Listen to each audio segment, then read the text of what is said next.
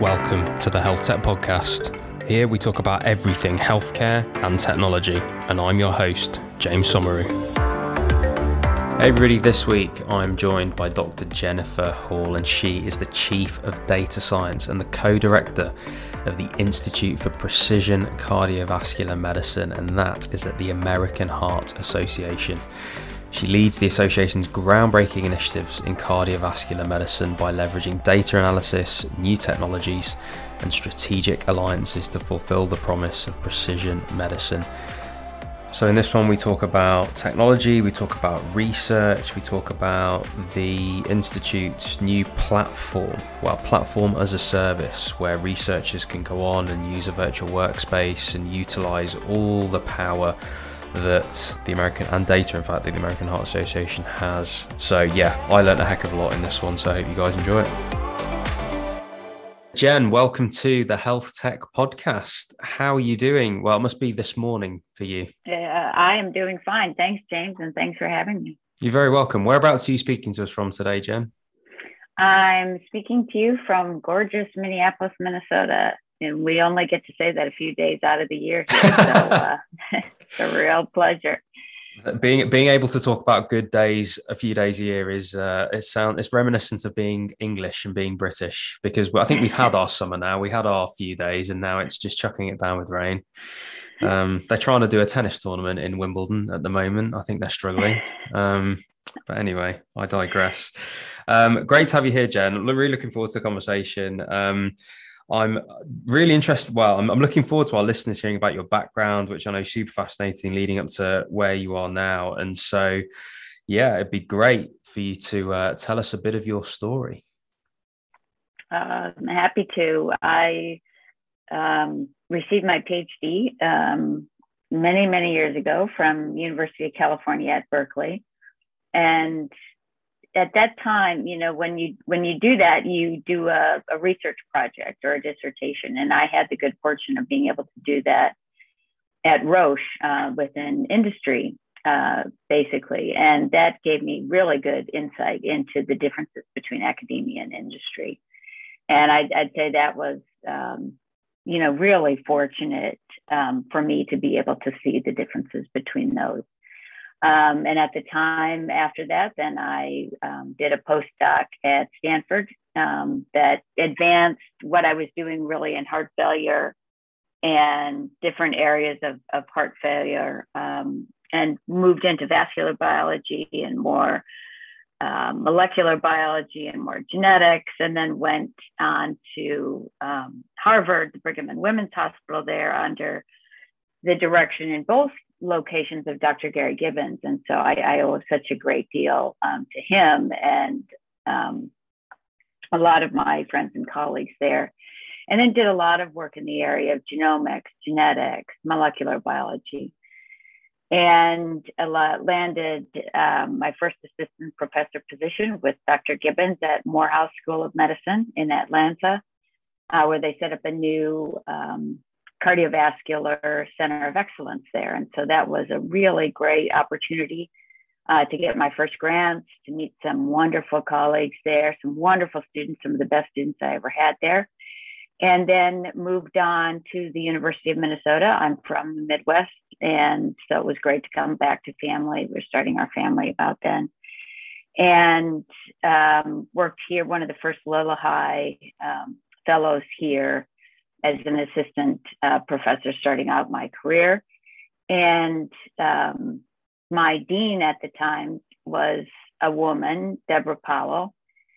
And fortunately for me, saw this vision of continual learning. Sabbatical gave me the opportunity, with being a mother of 3 kids, to be able to go to the Broad Institute and work there for 5 years and pick up a lot of data science and more computational understanding of science, basically. Yeah. And that I will always just be grateful for, the mentors that I've had throughout my career. So having that in coordination with the learnings that I had at the University of Minnesota, My kids grew up, and I have volunteered for many organizations throughout my career. One of those was the American Heart Association. And their CEO, Nancy Brown, asked me to come in and lead their Institute for Precision Cardiovascular Medicine. And I said, I'd be happy to do that. What a great opportunity. And that has led me to a lot of new opportunities and challenges in the areas of building technology. What do researchers need today to really advance science, getting access to data, putting things together in the same place to make things a lot simpler and a lot easier. And so that's really what my role is today. It's like bringing together all my collaborations from the past, bringing together the research and the understanding of data science that I have a little bit of understanding. I never claim to know much because I don't. The field moves so quickly. And then working with terrific business collaborators like we have in the field that help us align and move forward quickly. It's a wonderful story. And I think it's really interesting how decisions that you make sort of through your career can end up giving you skills and giving you contacts that you can end up coming around to and bringing together later on in your career and things like that. I think it's interesting that, like, I was speaking to, in fact, one of the clients that we're working with at the moment is in cell and gene therapy. And it's a new advancing field of medicine. There are people being cured of things like leukemia now by taking cells from the body, sort of weaponizing them against cancer and then putting them back into the body. And it's such a new field. And yet there's a degree that you can do at UCL at the moment, which is specifically in cell and gene therapy with specific things about manufacturing and things like that, which are the big challenges. And there are these young kids making these decisions now to go into a field like that, knowing that it's going to be part of the future. I think my question here would be, with the things that you were leaning into, genomics, genetics, molecular biology, was that because you were interested in the science? Was there part of you that was like, this is where the big breakthroughs are going to be? This is where I'm going to do some really great work. I mean, what was your decision making around picking those elements specifically? I really like the direction that you're headed, because sometimes things come together for so many different reasons. And you're absolutely right that students today have, 5 or 10 or 15 years ago, we thought we spent all these hours strategizing and having coffee and thinking about, like, how would we ever do that? Should we set that up? And then you think for a mere second that you're the only one thinking about it. But yet that's definitely not what's happening, because then it becomes this reality and it moves along so quickly. And I think from my point of view, getting into those fields was from this tunnel vision of a scientist saying, I really need to answer this question. So for me, it was moving into vascular biology because I had this desire to answer this question around vascular biology, and I didn't have the tools. And some of those tools weren't even there. You were asking this question and it seemed so esoteric to people that you had to go search out the people that were doing it in the lab and start to really riff on how to do that, or how you would think about, like, single cell sequencing. Like, how would we do that, and how would that fit in? And and then you go, well, I can't answer that full question now. I need to understand the genetics. And then you finally get to a point where you're like, I can't be an expert. I can't even come close to being an expert in all these things. And so how do you bring everybody together to collaborate and bring this data together? And so you feel like you get the full picture. So instead of publishing, another one-off about a single little component of how that fits into the big picture, you can bring all this data together and all these collaborators together to go, oh, now we think we understand 1/5 of this versus 1/100th, right? And it adds people then from the outside. When you disseminate a story like that makes people really excited. Yeah. right? And then you bring more people into the field and you educate them, and they go, yes, I really want to get involved. I think the interesting thing there for me is that fundamentally that's what science is all about. That's what scientists do. They are inquisitive.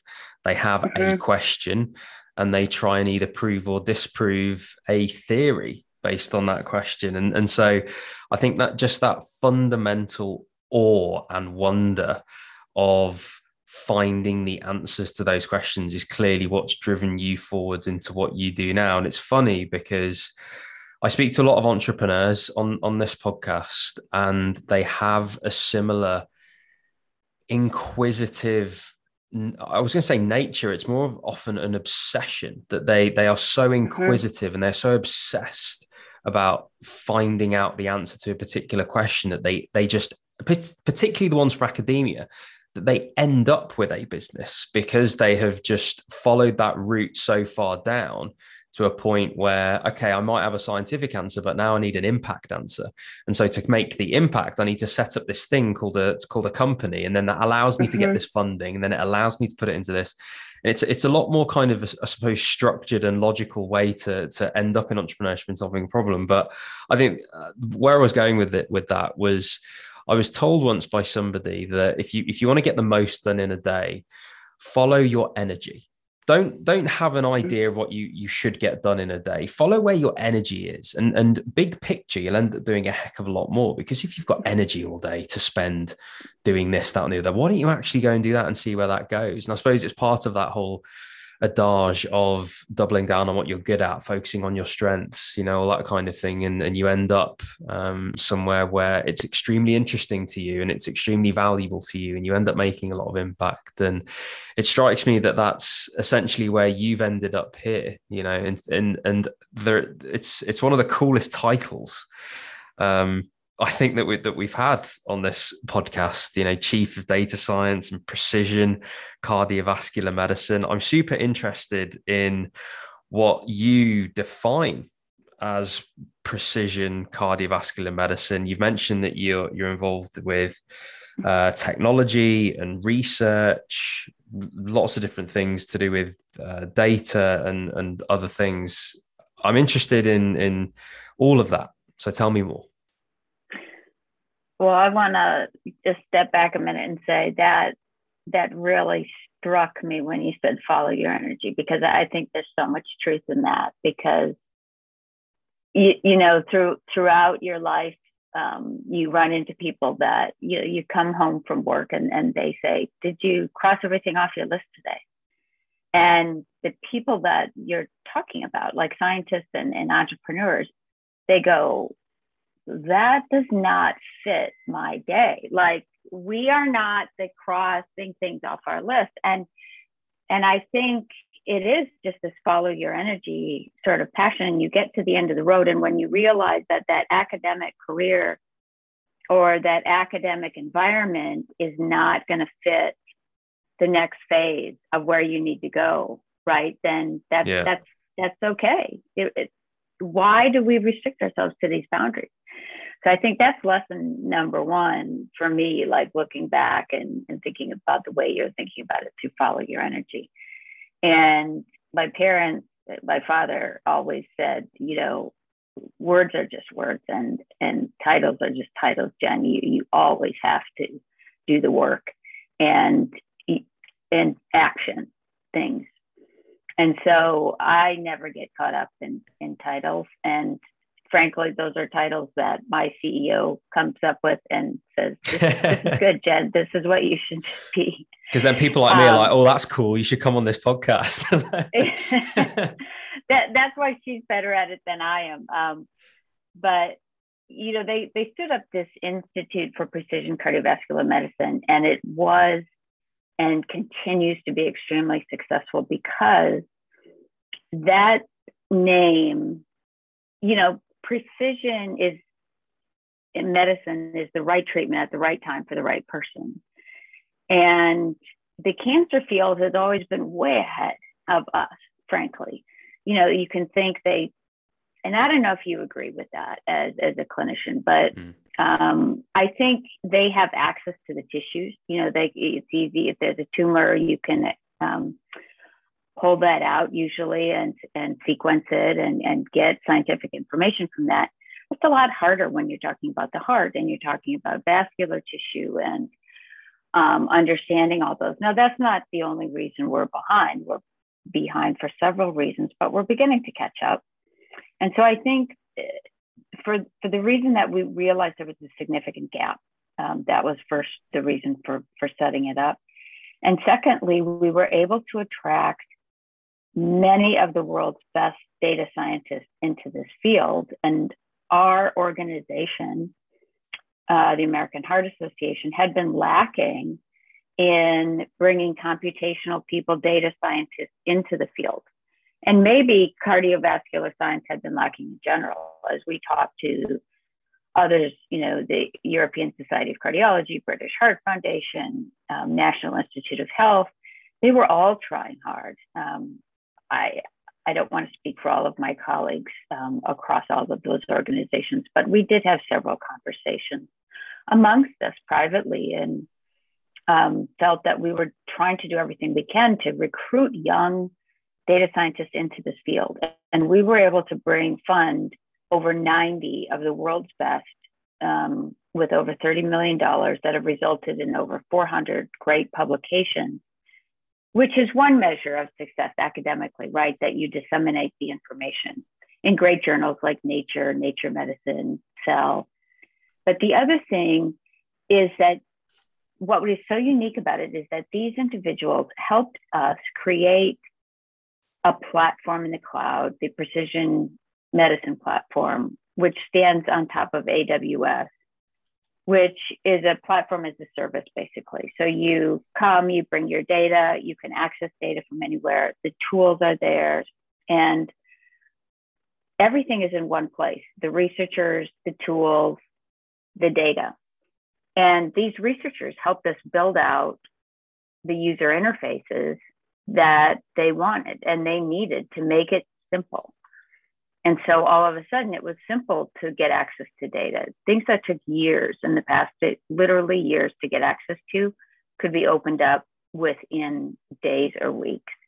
And they could collaborate securely with their colleagues around the world, write code in real time, and share that code with each other, standardize big data sets with millions of de-identified records, and publish that. And so that was game changing, I think, for us to be able to collaborate with Hitachi, who helped us do the architecture and the security and all of the important things, the infrastructure behind it. And we provided the researcher experience, which, if you don't get that right, nobody's going to come and use it. I think it's an interesting word there, infrastructure. When you talk about platform as a service, $30 million, 90 data scientists, 400 publications. You've built this platform in the cloud, which acts as platform as a service, Hitachi and blah, blah, blah. Then when you say infrastructure, it all starts to make sense to me, because at the end of the day, I think when we talk about new technologies or AI algorithms, right, or anything that's going to be built upon data, what we need is solid infrastructure. It's going to be 5G quite shortly that's going to enable robotics across international boundaries for surgeons one place to do place another. Mm-hmm. Ultimately, though, you can only build for as good as your infrastructure allows. It sounds to me the value of what we've done here, pretty much like you told that story, the sort of the 30 million 90-day data scientists, 400 publications is secondary to the fact that actually what you've built here is platform as a service, where everyone is right there, where so many more individuals, organizations will be able to create so much more on the back of the infrastructure that's been built. Have I understood that correctly? Yeah, it is. It's kind of got this academic flavor to it, where it's, come in, give us your feedback. Yeah. But in an environment, in an ecosystem, in an infrastructure, like you're saying, that is amenable to change, right? It's not this leaning tower of Pisa that is not going to adapt to and is, Yeah. just rigid. It's agile and flexible. And as things change and adapt, let's say you have an AI algorithm for image analysis, it just keeps getting better and better and better because we have more and more researchers using it. There's some people working on the back end, bringing more and more images to make it more of a robust image analysis program across different, ethnicities, races, ages, you name it. And then there's individuals on the front end, like now there's a degree for students right in this area of web interface, right? User interface, which that was never a thing before, but now it's a very important thing that if your clinicians, they're seeing a radiologist, they can't interface with the tool. It doesn't matter how good it is. Doesn't matter how robust it is. Yeah. It's got to have that user interface. And so you've got people on both sides working it. It really gels and it really comes together. So practically speaking, then, this platform allows researchers to drive the fields forward because they can essentially use it because, as you say, everything's right there for them. Can you talk me through then and there will be academic researchers listening, there'll be entrepreneurs listening, there'll be people in various health tech companies listening. Practically speaking, then, how does one go about using it? What's the journey through using that platform? Yep. Really simply, you Google or put in your search engine, write precision.heart.org and spell heart, HEART. And that just gets you to the login page to register for an account. And that's free. And that allows you to just search around and see what's up. You can see the data. You can, get a workspace. And that is pretty user-friendly. If you have questions, there's a link there. You can ask for questions. But once you have a workspace, then it's pretty simple. You upload data to that workspace, and that workspace is nothing more than you and I, seeing each other over Zoom today on what is my outdated MacBook Air or whatever laptop you have or desktop computer. It is exactly that, linked to the cloud with the computational power of the cloud. So for those that have not moved into cloud computing, all this is a lens basically into something that's connected to the cloud. And it looks like a C drive or some kind of drive where you can put all your notebooks and store everything in a really organized way. And you work in what's called a Jupyter Notebook, which looks like a Word HTML file, basically. Sure. And you upload your data into that. If you do not understand how to code, we have tutorials, and tutorials are nothing more than plug and play code, where for some data sets that we have, you say, take this code, and then it literally says, take this code, drag it into your notebook, and it will, and push play. And that will then create a table for you and show you how to upload the data. It shows you how to make a table of the descriptive statistics, and it can walk you through how to do things. If you know how to code in R and Python or RStudio or use tools like that, it's a little bit more simple, I would say. But that's the basic tool. So you go to precision.heart.org, take a look around. If you want to log in or get a workspace, you can request that right there.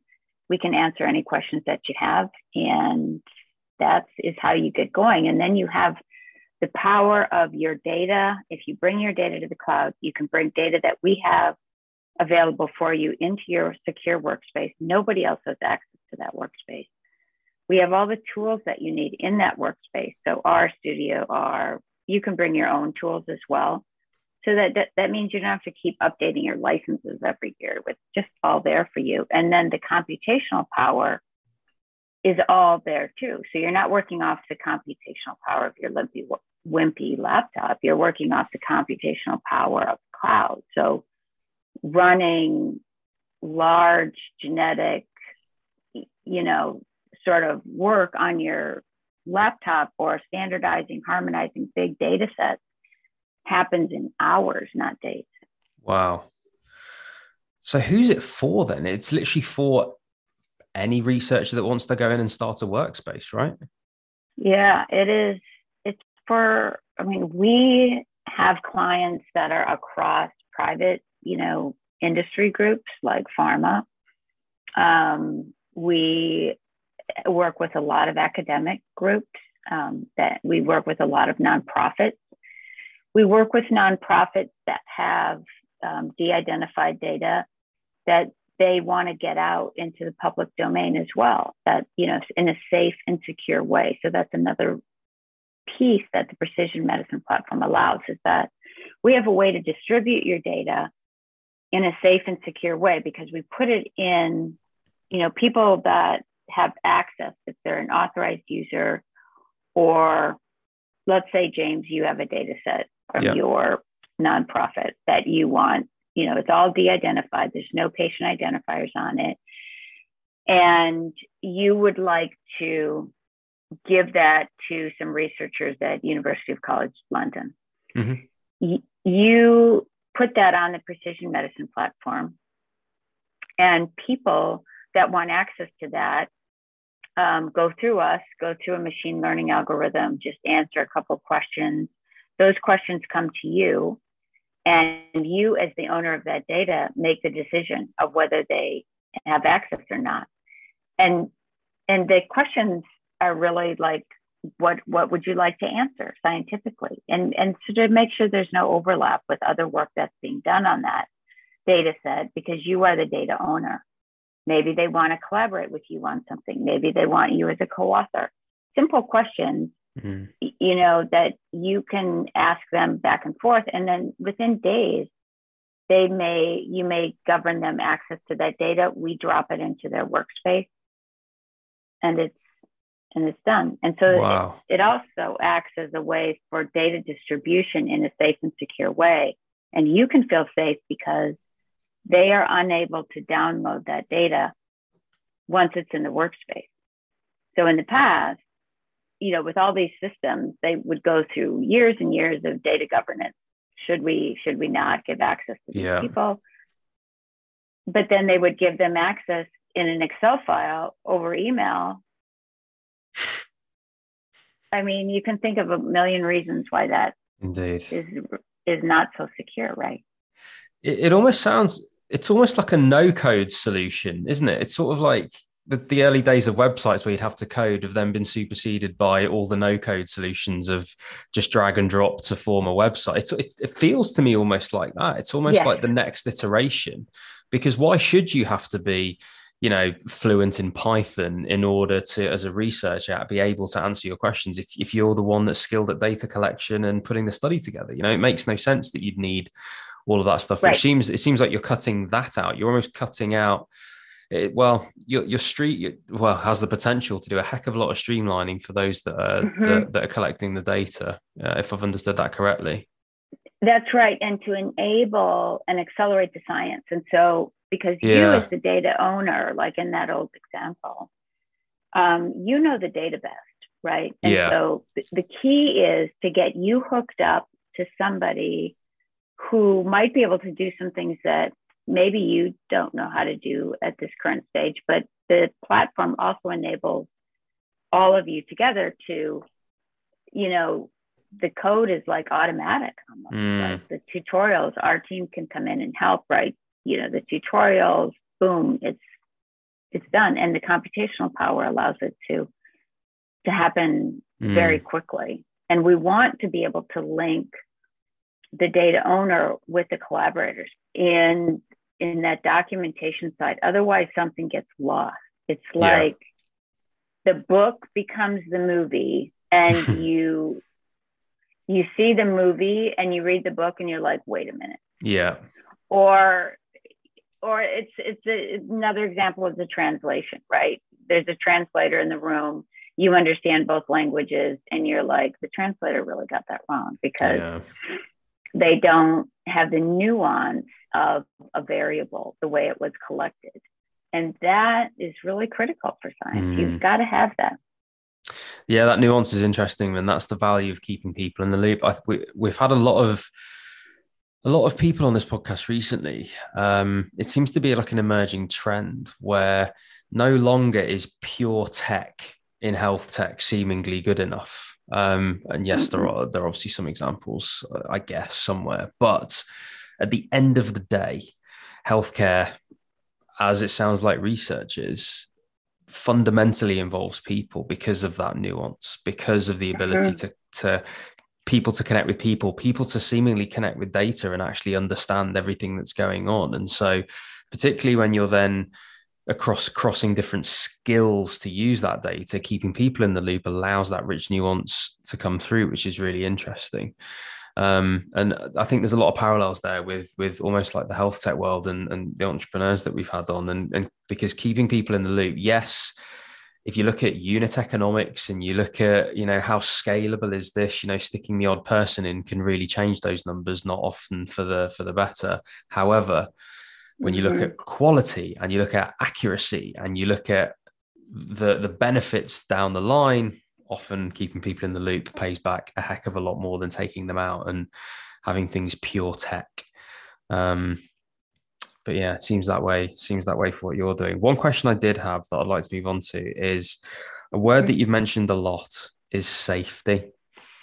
I think when it comes to data science and it comes to the technologies that will come out of this platform and the conclusions that will come out of this platform, as well as the processes within it, how that data is looked after, where that data is moved to. You've talked about who gets to see what. You've talked about giving people essentially keys to certain data and not to others. It seems that safety is very much at the forefront of your mind when you're thinking about and talking about this platform. Is that a conscious thing? Is that number one in terms of the way this is built and the way this is managed?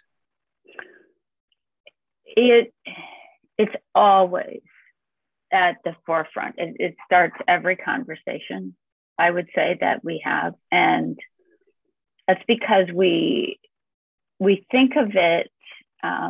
One thing that has always grounded us and was a great lesson for me in the very beginning is a mentor that said, always think through the lens of the individual in the study. And that's how we always start those conversations is, okay, let's imagine we were an individual in this study. Now, how would we want to make sure all of this data was protected? At the current time, we don't accept any patient identifiers in any of our data. So that keeps things really much, much simpler, and the ability to re-identify people. We go to great lengths to make sure that doesn't happen. We are working on areas like tokenization, which brings data sets together to build richer data sets without patient identifiers, linking data sets. Other ways to do that in secure ways, encryption. We are HIPAA compliant, of course. We follow the rules and regs in terms of we're FSMA low certified. So we have all of these checks and balances in place that Hitachi brings to the table for us. We collaborate with NIH on a lot of those things. We work on, security and privacy are two separate issues, but there's a fine balance between those, as you know, and maintaining a user experience that's